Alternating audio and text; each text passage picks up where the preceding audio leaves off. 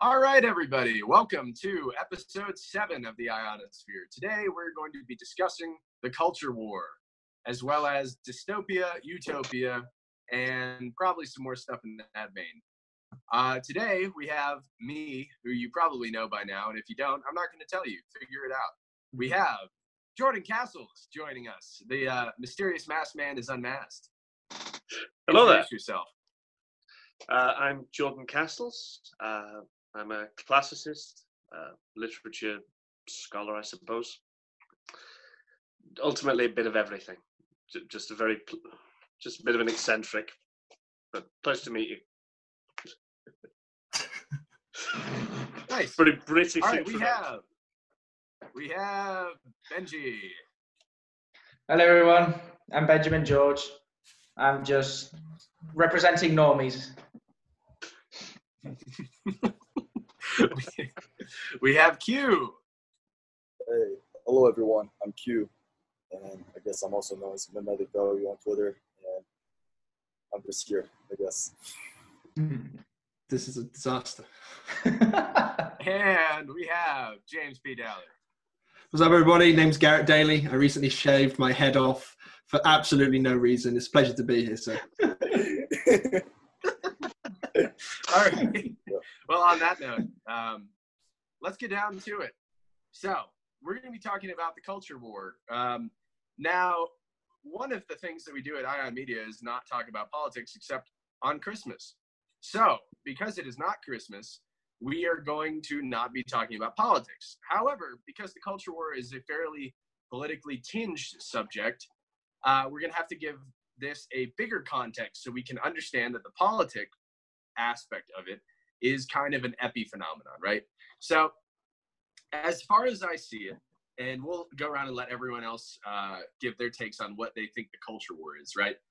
I'm going to argue that the resultant technological progress between the end of the 19th century and the entirety of the 20th century, right, has caused such a shift in the culture of the world that the old-fashioned cultures that used to work and that endured for a very long time cannot keep up. And as a result, we have a sect of people that are attempting to generate a new culture as a response to this shift that more or less throws out all the values of old, right? So like Nietzsche has the transvaluation of values. That kind of embodies it. Then there's another group of people that are trying to cling to the old culture because they think that our current state is because we have gotten away from the old values, right? So I'm going to argue that the large, you could say the left and right, but it's bigger than just left and right.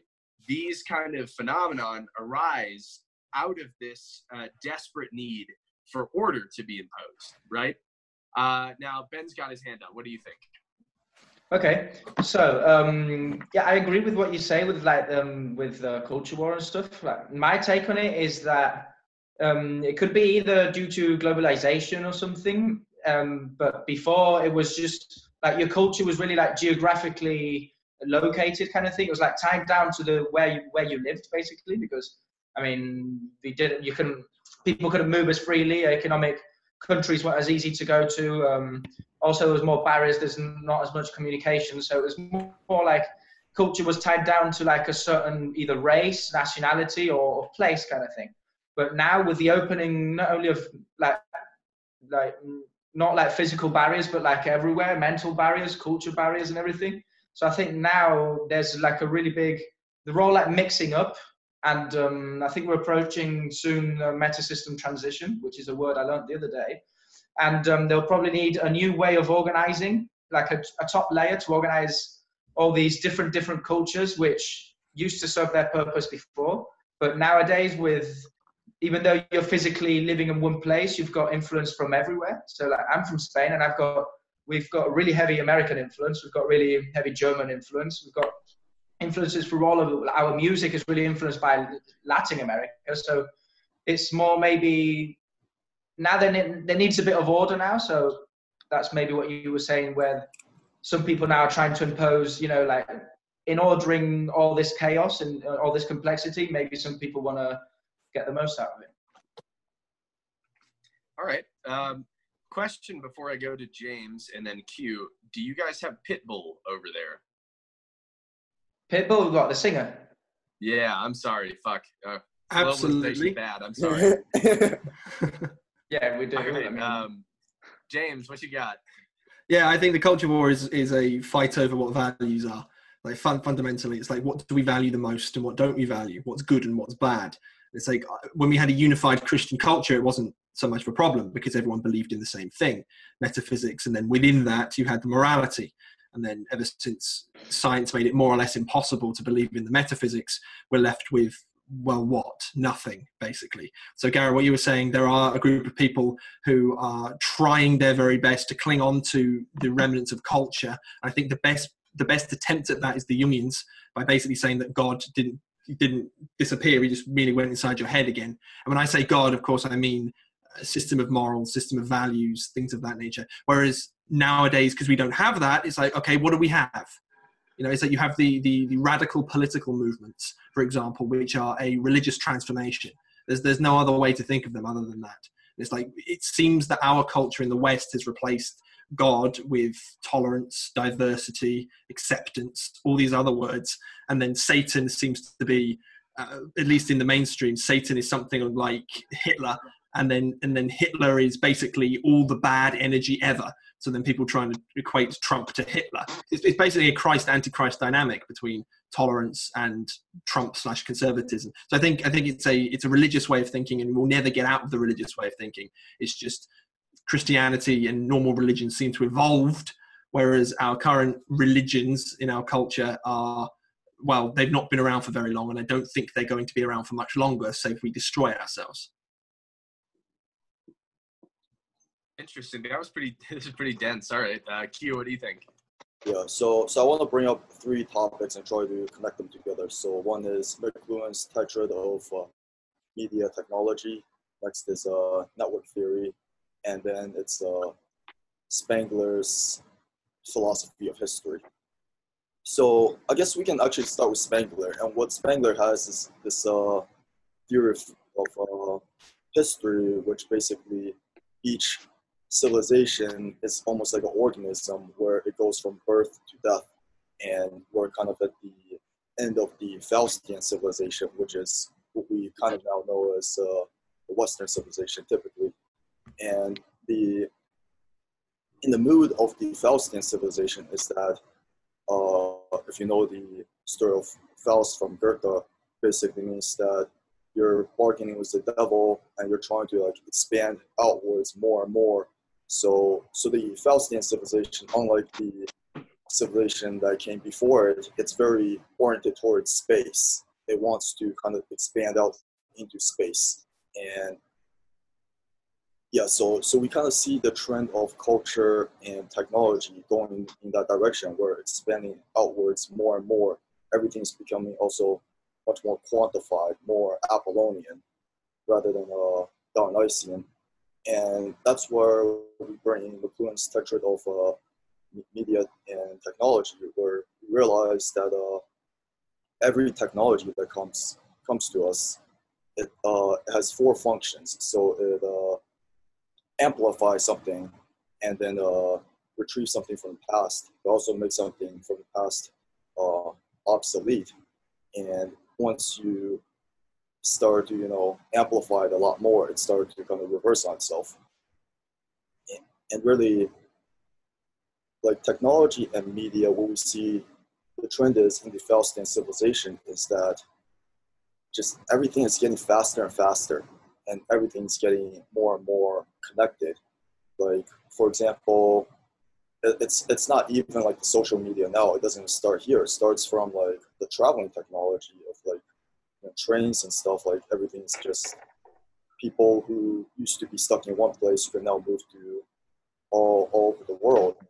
And then planes made it even faster, and then internet made it even faster. So now, like anytime now, like we're all across the world from each other, and we can just like connect with each other instantly.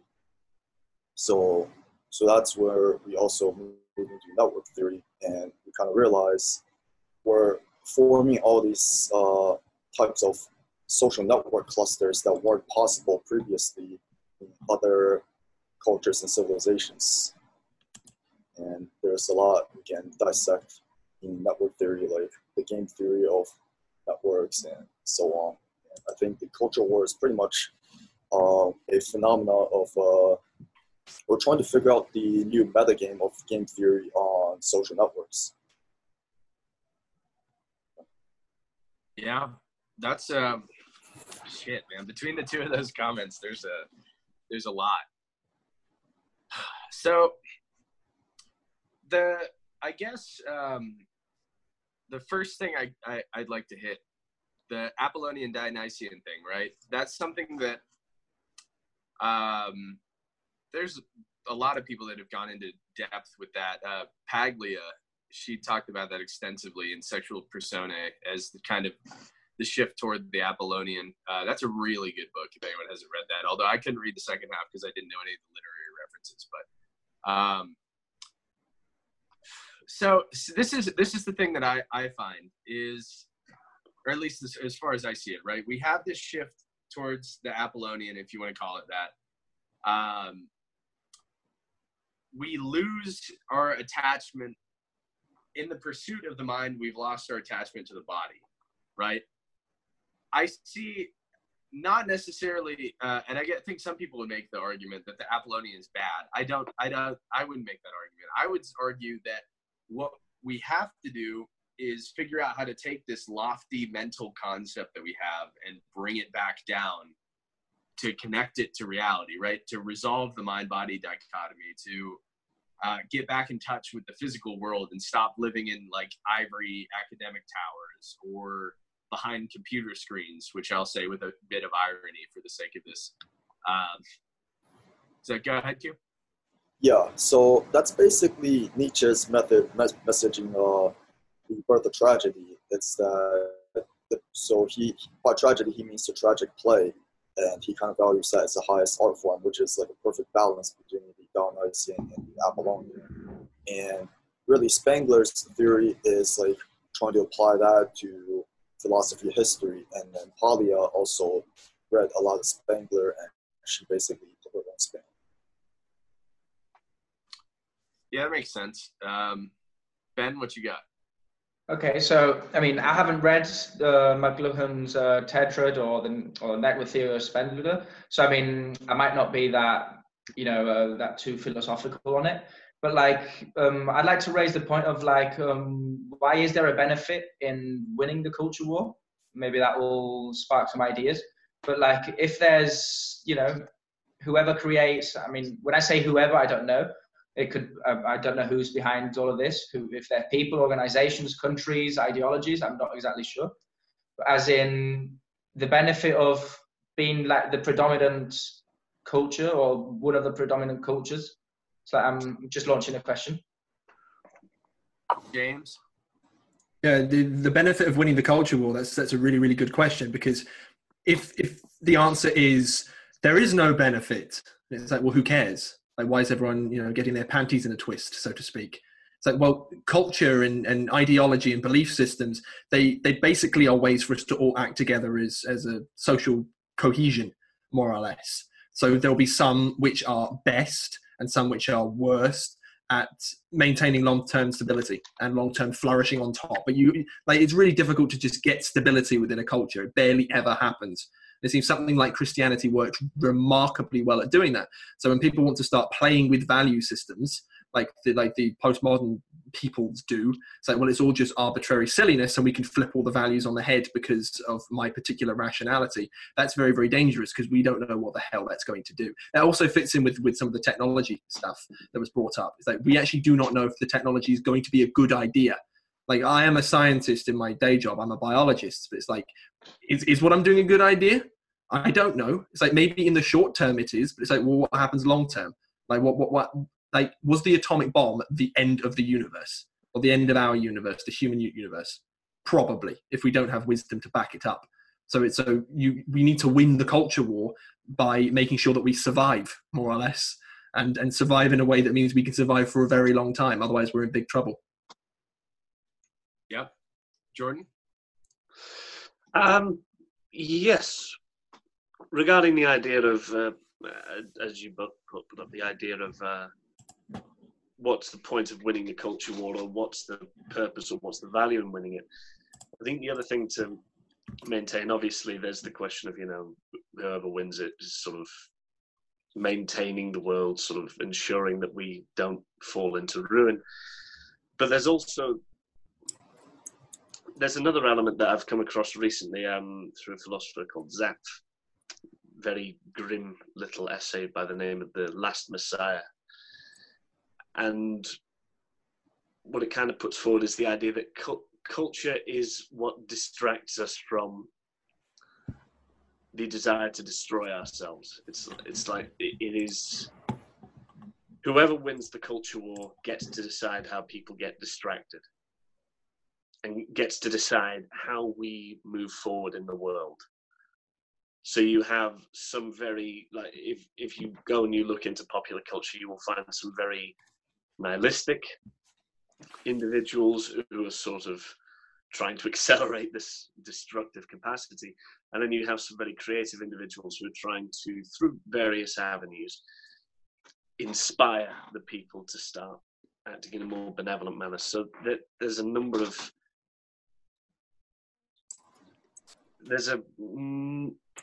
it's more than just a war between two sides. It's not just traditionalists and futurists. It's not just nihilists and optimists. It's a very strange free-for-all. And I think we have to keep that in mind. Like, there's a heck of a lot going on. And there's probably more than the five of us, or the entirety of the audience that is watching this is probably able to comprehend at this point in time. So, trying to consider. Q? Oh, is it my turn? Okay. Yep. Yeah, I definitely agree with Jordan. And there's also, there's a lot of factors going into this. So I think actually, like when James brought up the point about postmodernism, where you're taking all these kind of unknown risks and all these like new, what's the word? I guess I would call them formats of value.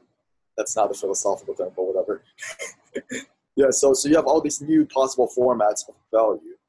And that's actually, I think, ultimately a very Faustian thing to do, because Faust, really, when you take that Faustian gamble, you're going to the unknown, you're trying to expand on all these new possibilities.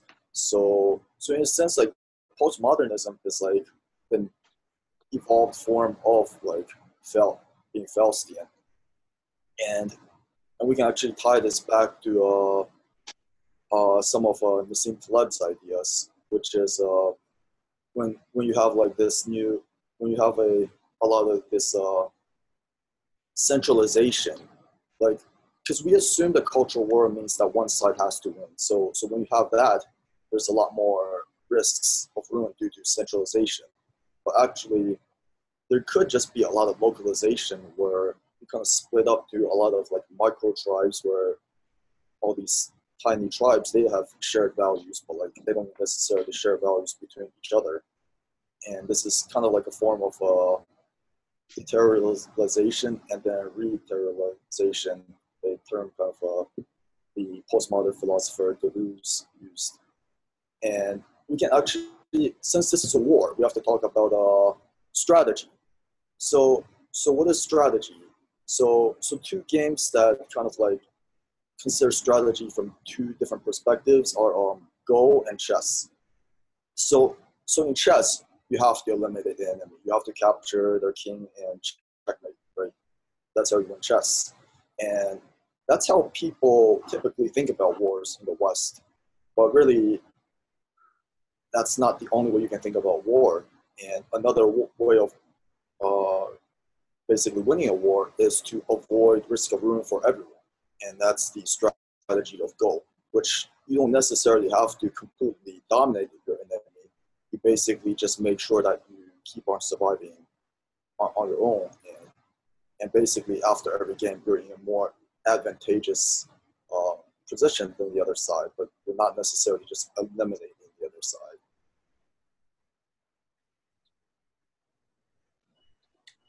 Interesting. Ben? and then I'm going to go after you. Okay. I'm glad that Q brought out Nassim Taleb, because I was actually going to mention some of his ideas. And like, it was really funny because I remember one of his tweets or something, maybe it wasn't him, but I know he's been talking about it. It was like, the new paradigm is not like left versus right or anything like that. It's more like a tension between local and global kind of thing.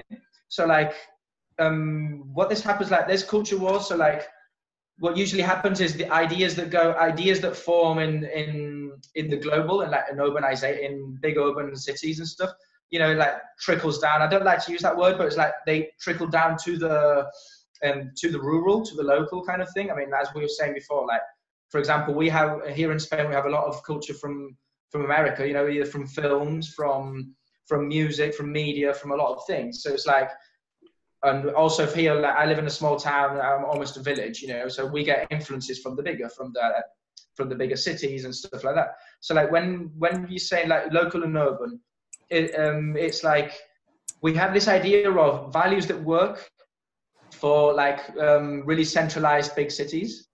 They may work there, but when we translate them to local areas, to rural areas, it doesn't really happen that way. So we can see this leads to a lot of trouble, you know, like we can see, without going into politics, but like with Brexit and Trump and I don't know, like nationalisms and populism and stuff like that. So when trying to bring these ideas, like, because I think one of the objectives, this is like my personal opinion, of these culture wars, like we were saying before, is to like have everyone more or less thinking the same. If it's one culture, it's easier to I don't know if the word would be dominate, but it's easier to influence. If everybody thinks more or less the same or similar, it's easier to influence in all of them.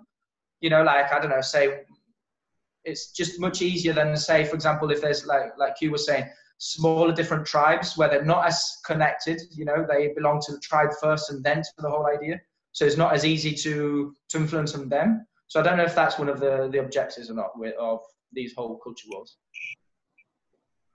So it's interesting because, so it depends. I mean, I see like very, very, very large issues, and there's a bunch of different ways that they present. So you're talking about if there's one model, everyone's going to agree. I think in one of the things I said in one of my Memetics articles is that all memes aspire to the position of God, meaning in any ideology, your chief idea is going to put itself into the position of highest value, right? So you could argue that the highest value, it would seem, on the progress side of things, like the, hey, let's reevaluate everything. The highest value seems to be something like tolerance, right? Or openness to idea, right? Like everything's on the table. And I would argue even there could be an argument that there's an anti-discriminatory factor to that, like an argument against the capacity to discriminate, not like discrimination against people like when we're talking about legal or racial discrimination, but literally the faculty of reason that discriminates. Like, hey, let's get away, you know, I guess from what you said, Q, that would be an anti-Apollonian drive, to get away from the reasoning faculty and to move back towards feelings and emotions. The other side seems very much like an attempt to return to hierarchies, right? And I think that's kind of the thing that seems to be the case, is that with this, whereas in history, we more or less had a reason to have these large hierarchical structures, because with the nature of the world, that was the only way that you were going to be able to get people to do the same shit, right? You had to have a unified culture so your people wouldn't go to war with each other. And you can look at this, like Gun Germs and Steel, they talk about how you have like hunter-gatherer bands, like meta tribes where you have a couple tribes that unite under like a chieftain or a warlord. Then you get like city states, and then actual nations as in the modern age, right? And it seems like all of these were increasing requirements to order things, but now we're at this place that with the internet and with, I would argue, the blockchain, we really don't seem it seems like we could eschew a lot of that centralization and return power to the people. So, oof, man. I think Q is next. Yeah, man, there's a lot to talk about here. So I guess the first thing I want to bring up is, are you guys familiar with John David Ebert? Just raise a hand or not? Yes, okay, somewhat. Okay, yeah, so John David Ebert is a philosopher I've been talking to a lot. He used to work at the Joseph Campbell Foundation, so he knows like all about Joseph Campbell again. But he also got into like McLuhan. He wrote some books regarding McLuhan, but he's also very familiar with like all this like postmodernist philosophers and other philosophers as well. So he like draws from influence of Deleuze and Heidegger and also Kant and just like all these philosophers, everything. And what he realized, and he's my introduction to Spengler, so I know Spengler through him. And what he basically says is like Spengler's almost the beginning of postmodernism, because Spengler recognizes that every civilization, they have their own values, and he's not saying that one is necessarily worse than the other. They're just different because they're kind of different megaorganisms that need different things to survive and to live a full lifespan.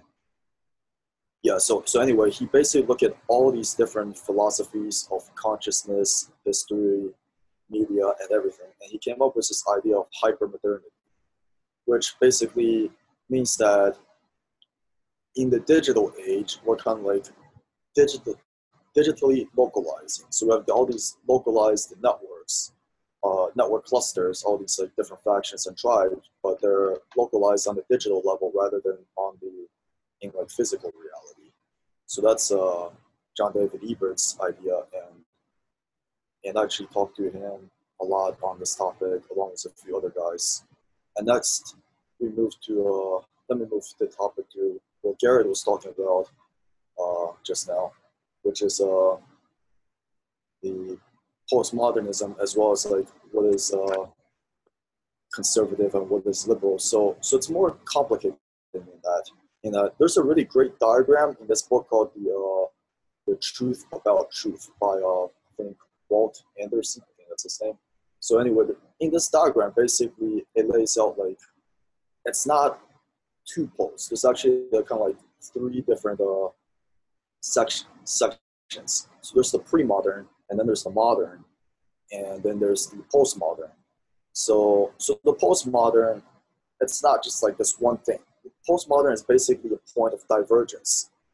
Once you get to postmodern, which is the condition of the world we live in right now, people can either choose to go forward to somewhere unknown, or they want to cycle back to the pre-modern or to the modern.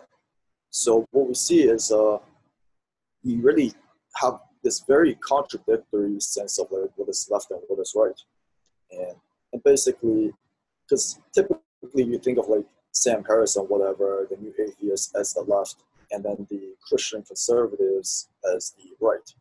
But both of them are modernists. They're both in the modernist context, because Sam Harris is trying to circle back to modernism and have like this very rigid framework of like scientific atheism, and then the Christian conservatives, they want to circle back to modern modernity with this like rigid structure of like their version of Christianity. But then you also have people who are considered the right, like Bronze Age pervert and the Primes or whatever. They want to go back to the pre-modern, and then you also have the so-called the left, the hippies. They also want to go back to the pre-modern, but they kind of have like different conceptions of what is pre-modern. And then you have other people who want to go beyond the postmodern, and they just want to see what are all the crazy possibilities that are possible, or they're just completely nihilistic and just enjoying whatever there is, like very hedonistic nihilism. And these are also, there's a lot of different factions on the postmodern as well. Really, there can definitely be like some sort of like far right postmodernism, and I've actually seen people write articles regarding that. James? Yeah, it's you guys sound to be very interested in the deep philosophy stuff, whereas I suppose I skew to be more practical. I guess I don't sit and read philosophy books unless it's Nietzsche, because he's unbelievably entertaining as well as just blisteringly sharp. But as far as I'm concerned, values are in large part derived from your biology, and I can't see another way around that. It's like there's this idea where values seem to be something arbitrary. It's actually something Nietzsche got wrong. You can't go create new values, because when they talk about it, it's always this hypothetical thing, and it's like, what specifically are you talking about? So I think values are a biological thing. It's like we are limited by sexual dynamics and masculinity and femininity. There will always be one thing. You cannot go and change that biology. And I think going back and rediscovering values gets a lot of slack. It's like you're living in sort of an archaic time. It's like, no, what is the best for us as a society to do? What should we hold as God? You know, if you're under Nazi Germany, it would be the state, for example. If you're under a Marxist regime, it would also be the state, but it would be more like equality, completely flatten out the distribution, even though you can't do that. Under Christianity, it would be like capital T truth. It's like, which is the one that we should pick from? And it's like, so the culture war has, did you say something? I don't know that necessarily Christianity has a monopoly on the truth, but continue. Well, that's the idea, is that individuality is at the heart of Christianity, and generally speaking, the God is capital T truth. I'm not saying it has a monopoly. It's like, that's the idea. And that's why they produce science as well, as a consequence of it developing, which really, that was Nietzsche's idea of like the will to truth eventually killing itself, which is a really crippling idea. It's like we have some kind of, for no reason, we value truth for some strange reason. It's almost metaphysical. And then our will to truth goes and reveals that we have no truth. So it sort of cripples us. It's this endless cycle. It's like, well, that sucks. What the hell are we going to do about that? But when it comes to the culture war has intimately affected me, like a really, really big deal. Working in academia, it's horrendous, and it generally skews it to be like, if you are conservative, if you are traditional, if you are Christian, anything that might be considered somewhere on the right wing or somewhere based in a hierarchy of excellence rather than a hierarchy of equality, then you're bad. And this is the dangerous thing. This is religious thinking, whereas it's not, I disagree with you in a rational way. Lots of us like to think we can sit and have a rational conversation like this, but this isn't how most people operate. It's you are bad. It's like their filter of bad is the most low resolution category possible, and because it's so low resolution, you are Hitler. It's why Trump is Hitler, because Hitler is the Antichrist in our culture. So getting specific on it, it's we've created a new religion which isn't going to work out. And the only way to fix this is to either let it run its course and let us all destroy ourselves. That's exactly what we're going to do. Or lead by example and live the values which you like. This is the problem with people who sit on 4chan all day and like complain, oh, the government's out to get me, the culture war's affecting me. It's like, you don't act as if you care. It's like, why don't you go and make like, they complain about masculinity being attacked, for example. It's like, go be a masculine man and then prove them right that that's actually the correct system of values, or at least correct for this particular time frame. But that's pragmatism. That's like the only correctness you could ever possibly know. It's like, why don't we go ahead and do that rather than either sit around and complain about it or be all postmodern about it and say, well, and in really arbitrary terms and really blanket terms, like all that stuff is completely silly. We can go create new things, new ground, equality. And it's like, what the hell are you doing? You have no idea what the hell you're doing. All right, I got something, and then we're going to go Jordan, Ben, and Q. So there's basically, from my understanding of it, right, Nietzsche says, hey, let's transvalue all the values, right? Postmodernism comes from that force. And you said, Spengler was part of that too.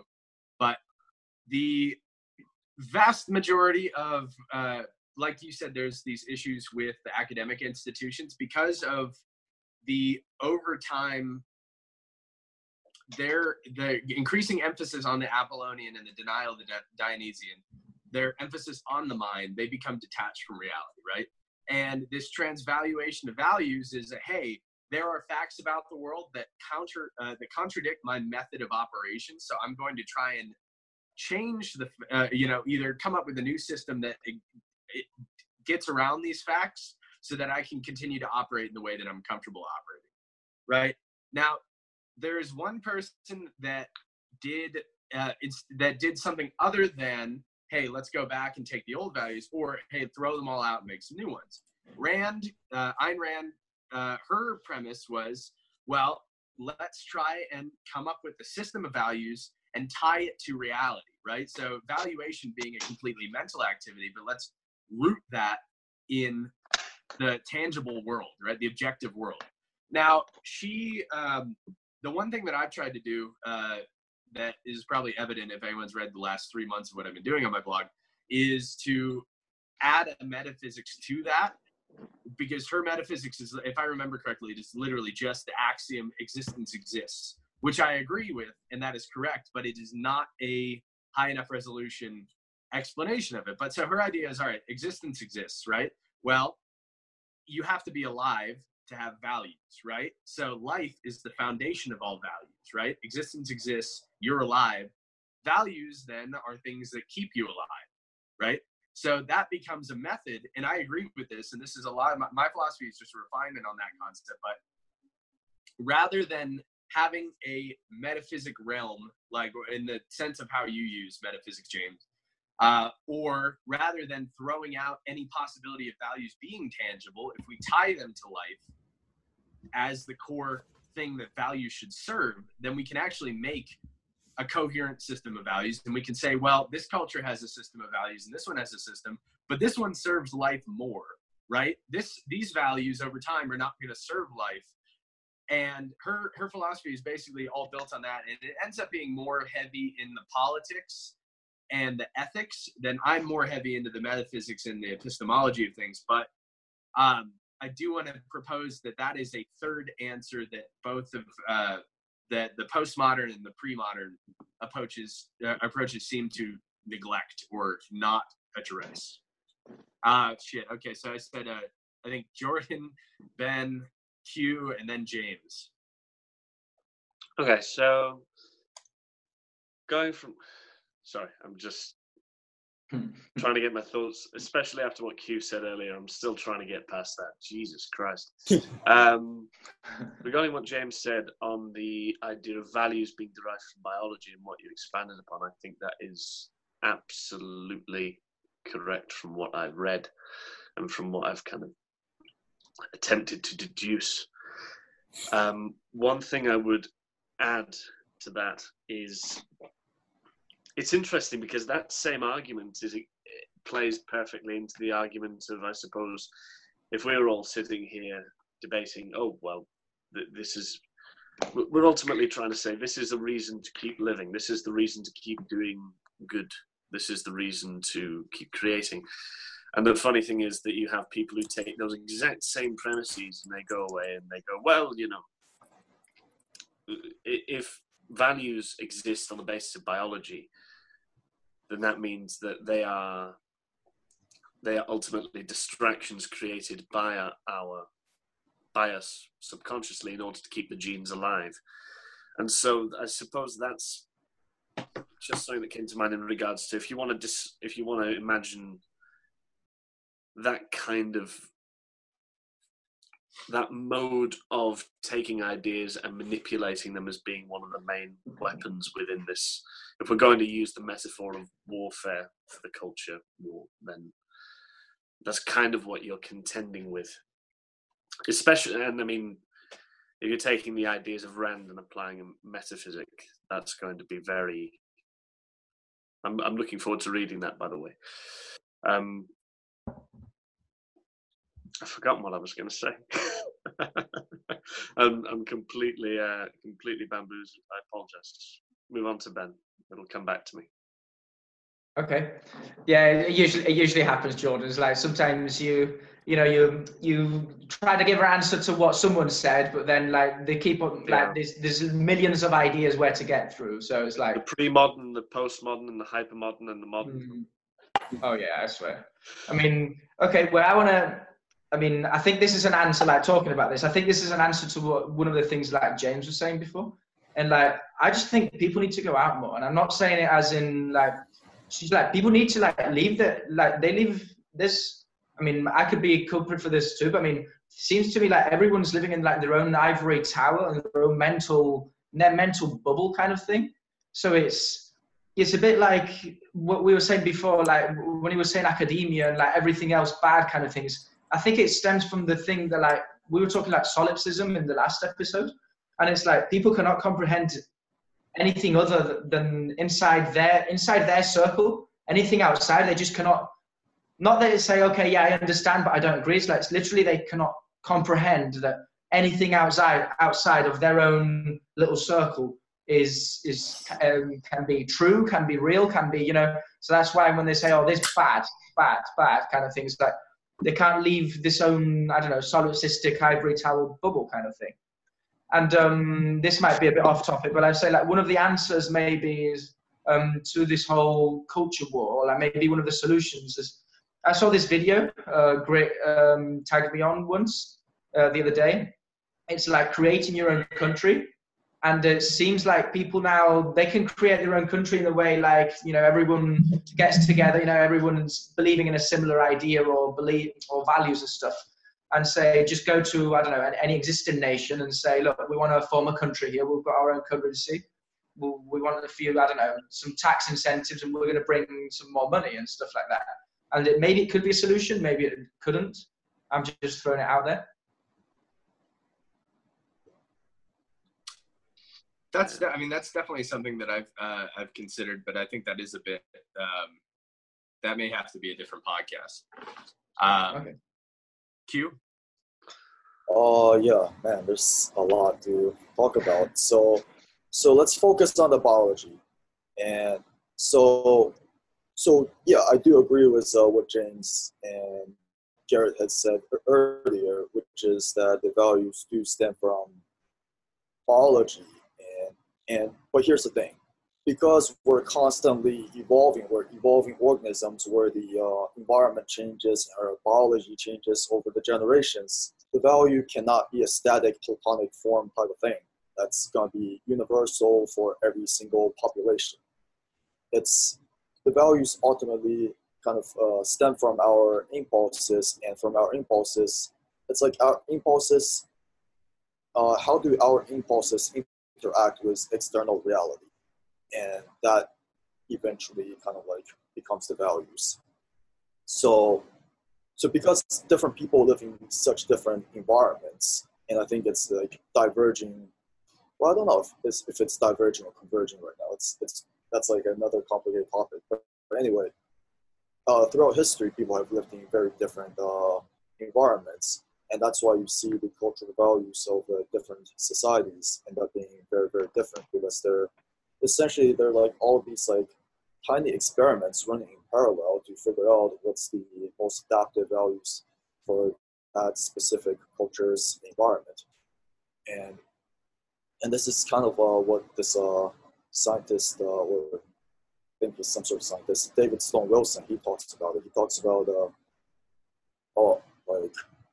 he talks about group selection. That's what it is. So he's kind of like, I guess he's kind of somewhat in conflict with Richard Dawkins regarding like how natural selection works. So David Sloan Wilson is big on group selection, and he talks about how the values are different for different populations.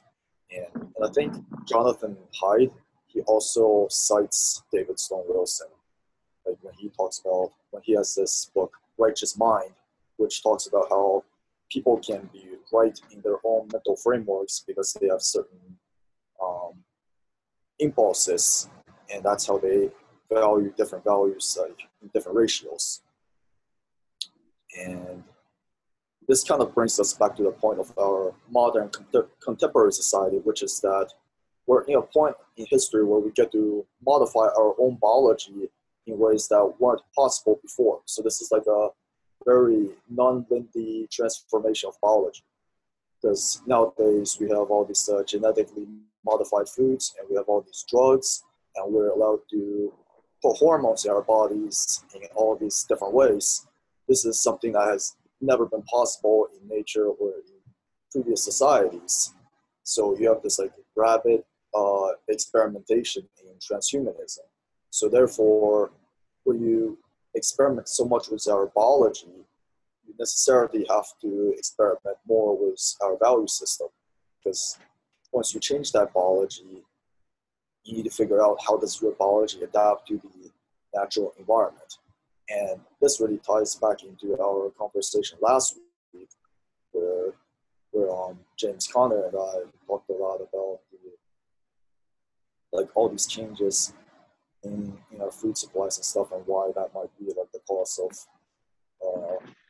like transgenderism and stuff like that.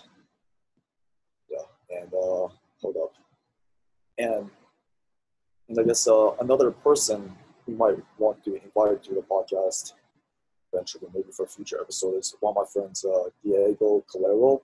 He kind of expands upon David Stone Wilson's work, and he's trying to figure out, okay, what is the optimal values for that society can have? So like, which population group is going to be running the culture, so to speak? And sometimes his ideas get quite radical, but he kind of like flops between wanting to convert to Judaism or Christianity, but he's kind of like, but his personality is basically like a very utilitarian atheist. And, yeah, and let me bring up another point, just another framework, which is Robert Kagan's stages of cognitive development. So this is a psychologist who expanded upon the works of Jean Piaget, who has this cognitive development framework where you start from the sensory motor stage when you're a little baby. You know the world only through movement and your senses. And then as you get older, you start to develop inductive reasoning and then deductive reasoning. And then what Kagan says is like, this doesn't just end at the beginning of adulthood. Actually, throughout your life, even as an adult, you keep on developing. And you develop all these, like, you go from like this way of like interpersonal relationships, you start to understand and putting yourself in other people's shoes. That's Kagan's stage 3, but that's basically Piaget's last stage. He says it goes beyond there to a more systematic view of the world, which is what engineers tend to have. But then you kind of realize that the systematic isn't enough, because all systems eventually break down because there's all these sorts of exceptions. And you kind of realize we need metasystem. We need to go metasystematic, where you kind of need to apply different systems to different contexts. And this is like, to get to the metasystematic stage, that's like something very, very few people reach. And if you do reach it, it's like you're like an elder. Like you're probably in your 50s or something, for most people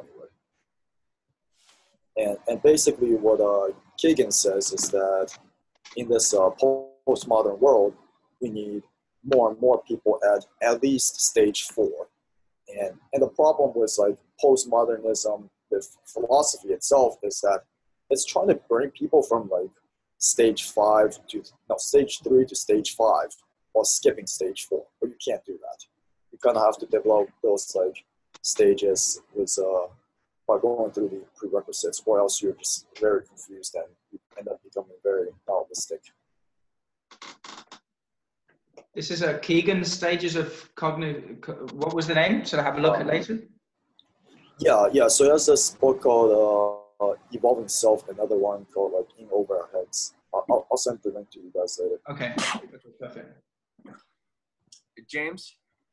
Yeah, I want to buffer what Q was saying, I suppose, because when you were saying that our values adapt depending on the environment and environmental changes, of course, that's how evolution works. But what you weren't saying, and I need to make this clear, what you were not saying is that it's arbitrary. Because obviously, if it varies between cultures, then it must be arbitrary, right? It's like, no.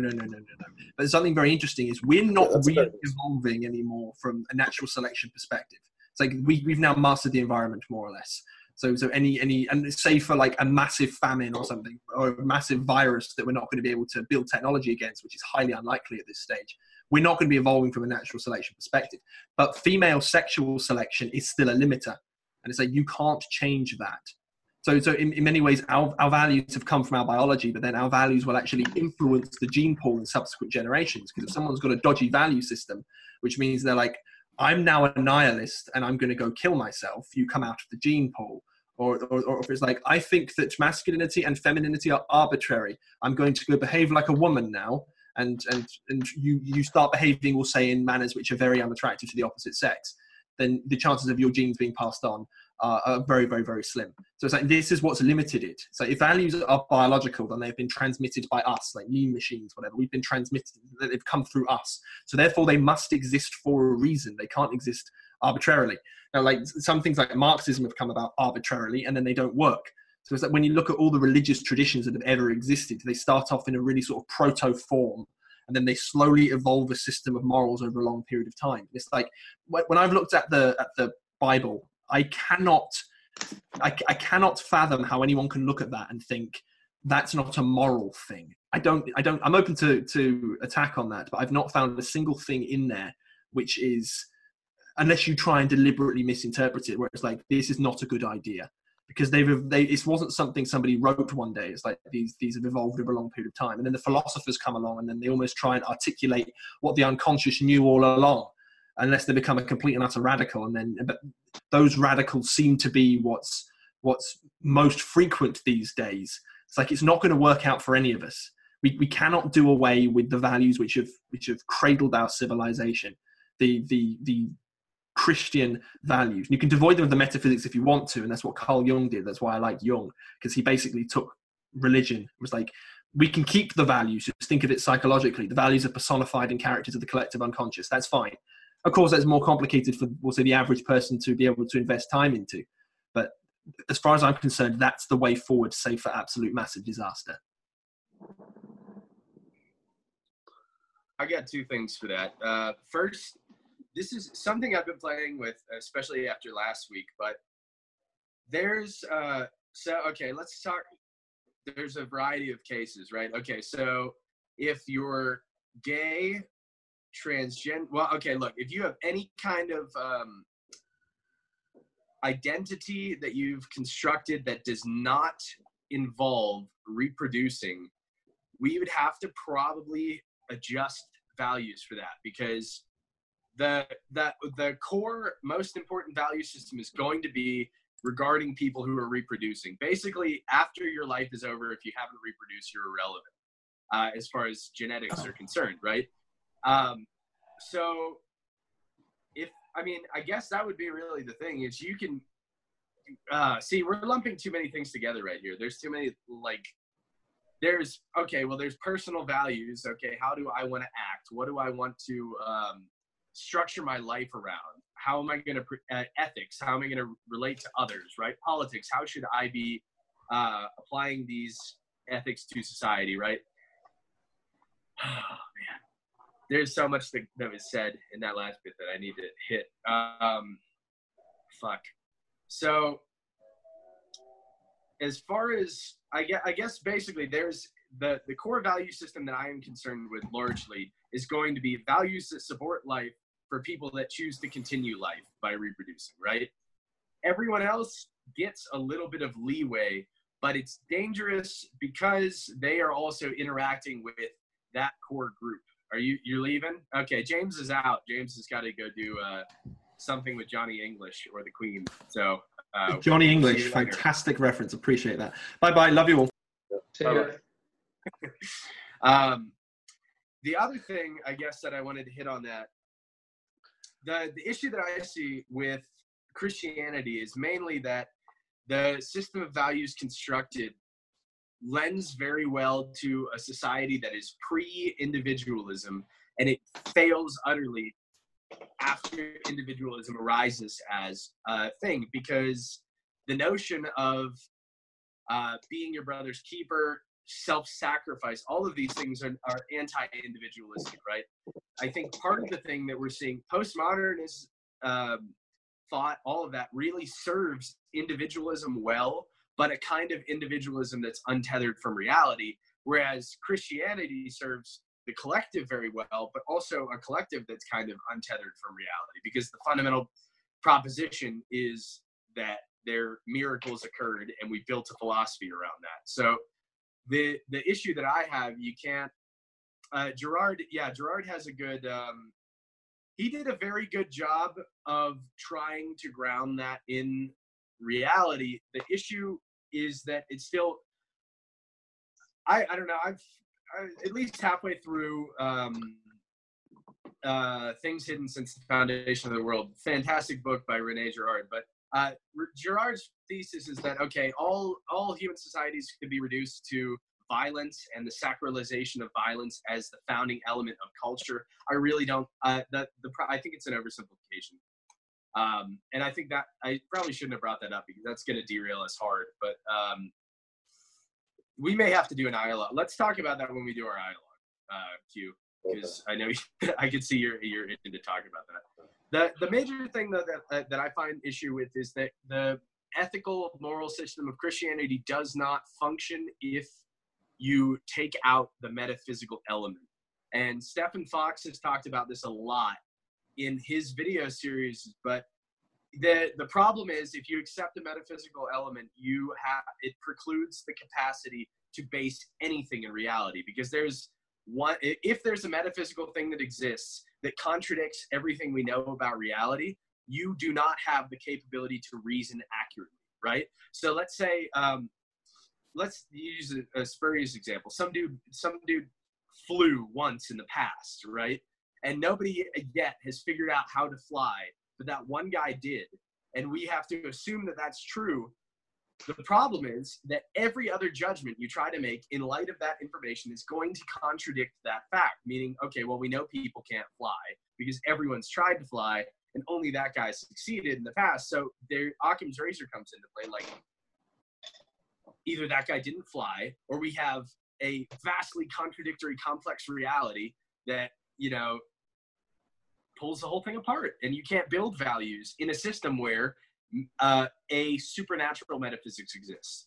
And that's one of the things that I've tried very, very hard to do, is to extricate a lot of the value from these older systems that are good. But the problem is that they have good things, but there is a large foundation that's built in irrationality that doesn't function if you're going to try and live rationally in the world. Q. Yeah, that's a lot you just talked about.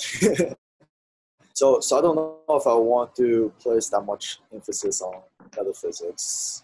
It's like a lot of people, they don't even know what their metaphysics is, and they say all sorts of contradictory things, and they're still surviving. But yeah, so anyway, I kind of want to go back to group selection. So definitely you need to have a good amount of reproducing members of society. So I think in the past, in the history, I don't have the exact numbers, but basically almost all the women reproduced, while only half the men reproduce, something like that. And we're kind of coming to a point where we have to deal with that problem again. And it's not necessarily like you shouldn't have people who don't reproduce. It's just kind of recognizing that how do we optimize for the welfare of the whole population? Well, actually, maybe not everyone wants to optimize for that, but I think that's kind of what evolution is optimizing for on a kind of like a algorithmic level. And that's where you kind of see all these other societies that have very different values.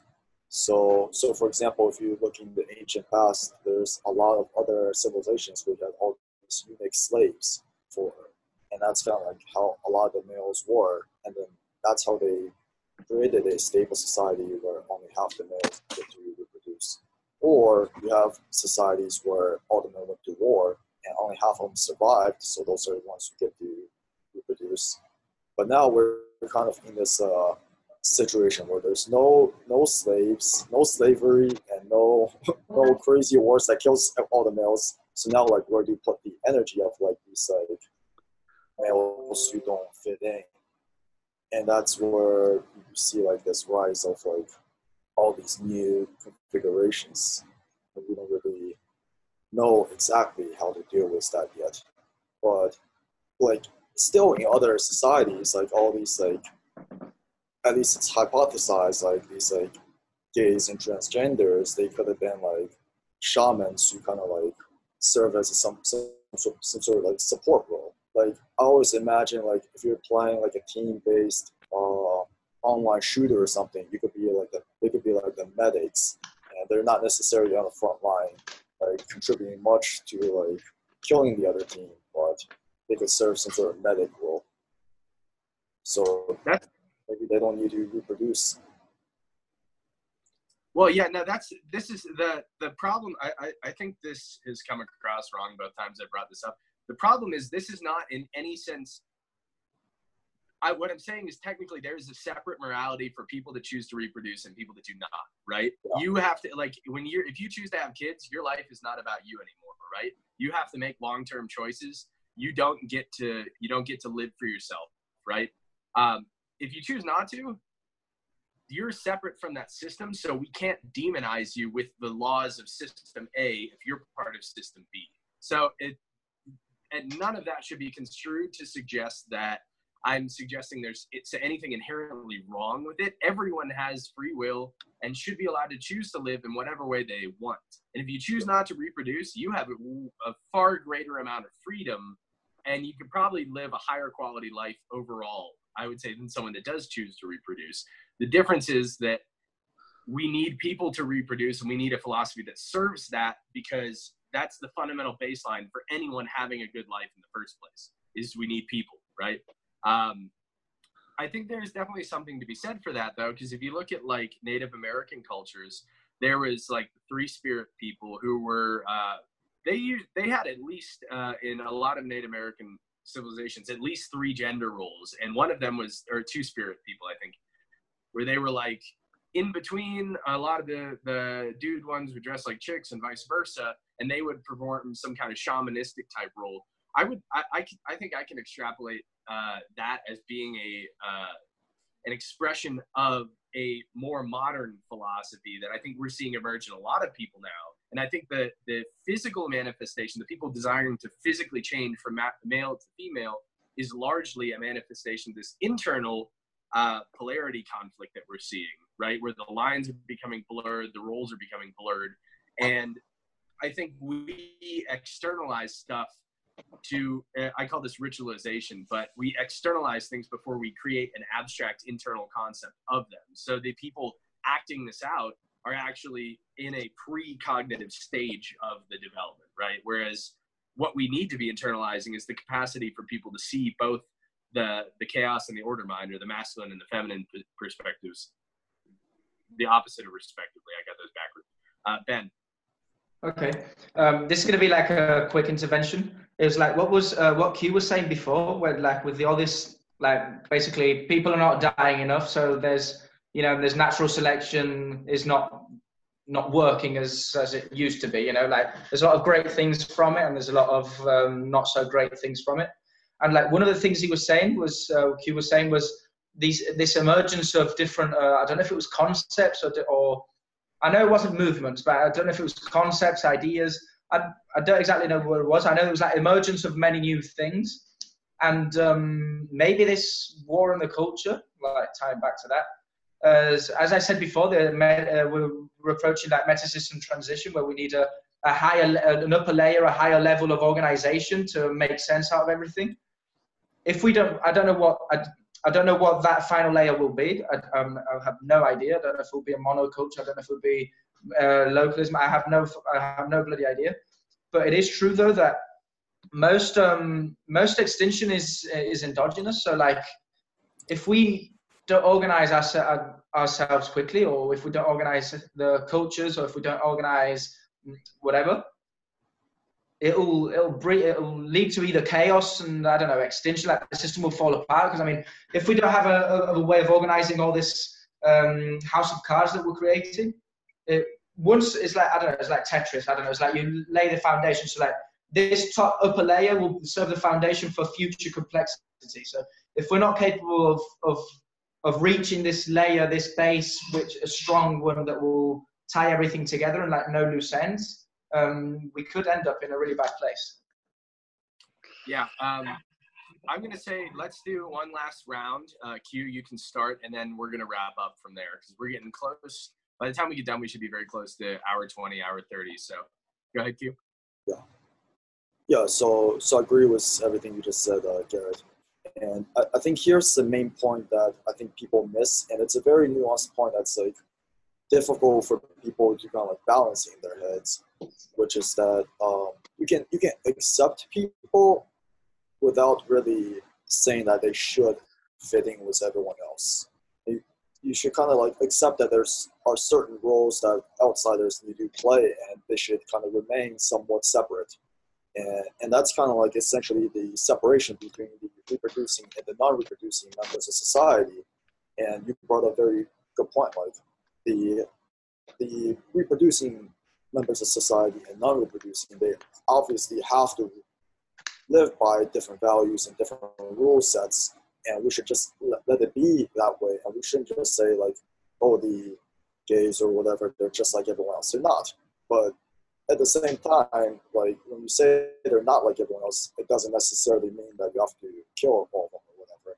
It's just that you're recognizing that they're playing a very different role in society, and they don't need to fit in the way that you do. And this is kind of like goes back to what I say when we talk about strategy, which is the strategy of goal is basically like you don't necessarily need to crush them. You're not trying to crush the other side. You're just trying to find the right balance. What is the proper ratio between the reproducing members of society and non-reproducing? So you see like also the problem of declining birth rate. So maybe you should actually have like, I don't know, like these like non-reproducing members of society, maybe they should actually support their friends and their family who are trying to have kids, and just kind of like play that support role to allow them to have more kids. Yeah, no, I mean, I definitely, I guess I would say, I think that the emergence of non-reproductive roles in society is actually beneficial because the birth rate needs to go down if we're going to have a post-industrial economy work. Benji. Okay, like just to wrap it up, like we were saying before, what Q was saying, like the people that don't reproduce, like they should in some way help people that do. It's like it can go down. I mean, I kind of agree because I mean, hopefully in the future we'll have like 1 million kids and stuff like that. But like it can go slippery. It can go down a really slippery slope. As I don't know if you've ever heard of like the bachelor tax and stuff like that. It was like people that wouldn't reproduce, like paying, I don't know, either higher taxes or maybe higher taxes or basically, it was a tax on bachelorhood kind of thing, and it could limit freedom, so like maybe I don't know, road to hell is paved with good intentions, so I mean I do agree that maybe like not pay attention to people that don't reproduce, because I mean everybody should be paid attention, but it's like maybe there should be find some new configuration or something where like people have skin in the game for their kids, and people that don't, kind of thing. Yeah, that's a good point. Shit, I thought I had something. Jordan, closing thoughts, I guess. Jesus Christ, you three have taken me well out of my depth. I suppose the only thing I can remark on is with any kind of certainty is what Benjamin said about having skin in the game through having a family. And I think it's not just a case of, I think if you've read Taleb, it's not just that distinction of having skin in the game, but having soul in the game. It's like there's a deeper value that this is just my personal opinion, of course, but there is a deeper value and a deeper level of morality, a deeper subset of morality that is gained through producing progeny. And I do believe that is absolutely integral. So I think that's probably the best you're going to get out of me. Yeah, you're too smart for me. I surrender. Closing thoughts, Q? Yeah, so I guess through this conversation, we discovered the real enemy are the anti-natalists. Yeah. I actually 100% agree with that. Why did they just kill themselves, big fucking pussies? Like, oh yeah, life's bad. Do something about it, you fucking jackass. Sorry. Life is miserable, so buy my book so you can find out more. Yeah, exactly. Hypocrites. They're the biggest hypocrites. Like, just shut up and go shoot yourself, you bitch. Damn. If you're not going to do that, then come up with an alternative solution. You've chosen to live. Oh boy. Sorry, I hate them the most. No. We'll have to have a conversation on that. That'd be very interesting. We could do an dialogue on antinatalism. I could talk about that for hours.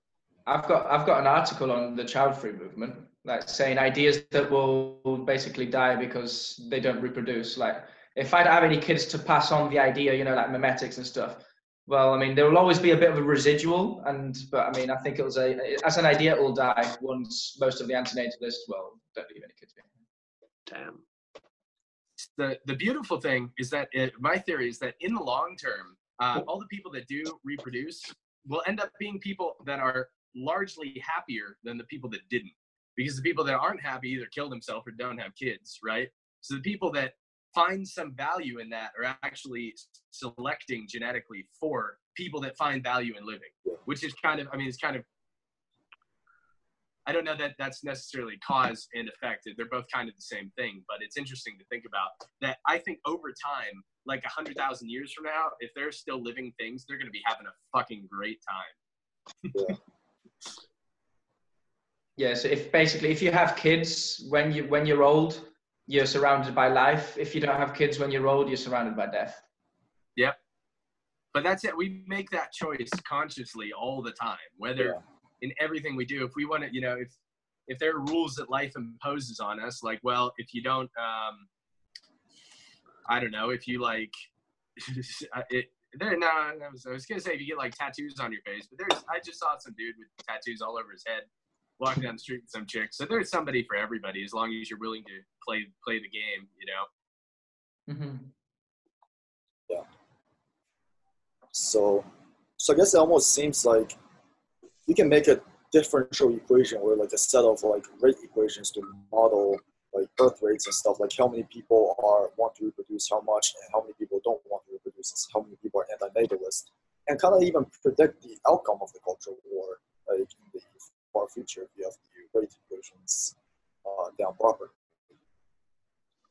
Yeah, I mean, I think in the long run, barring just if we're looking at purely reproduction as a statistic, in the long run, the people that support life win.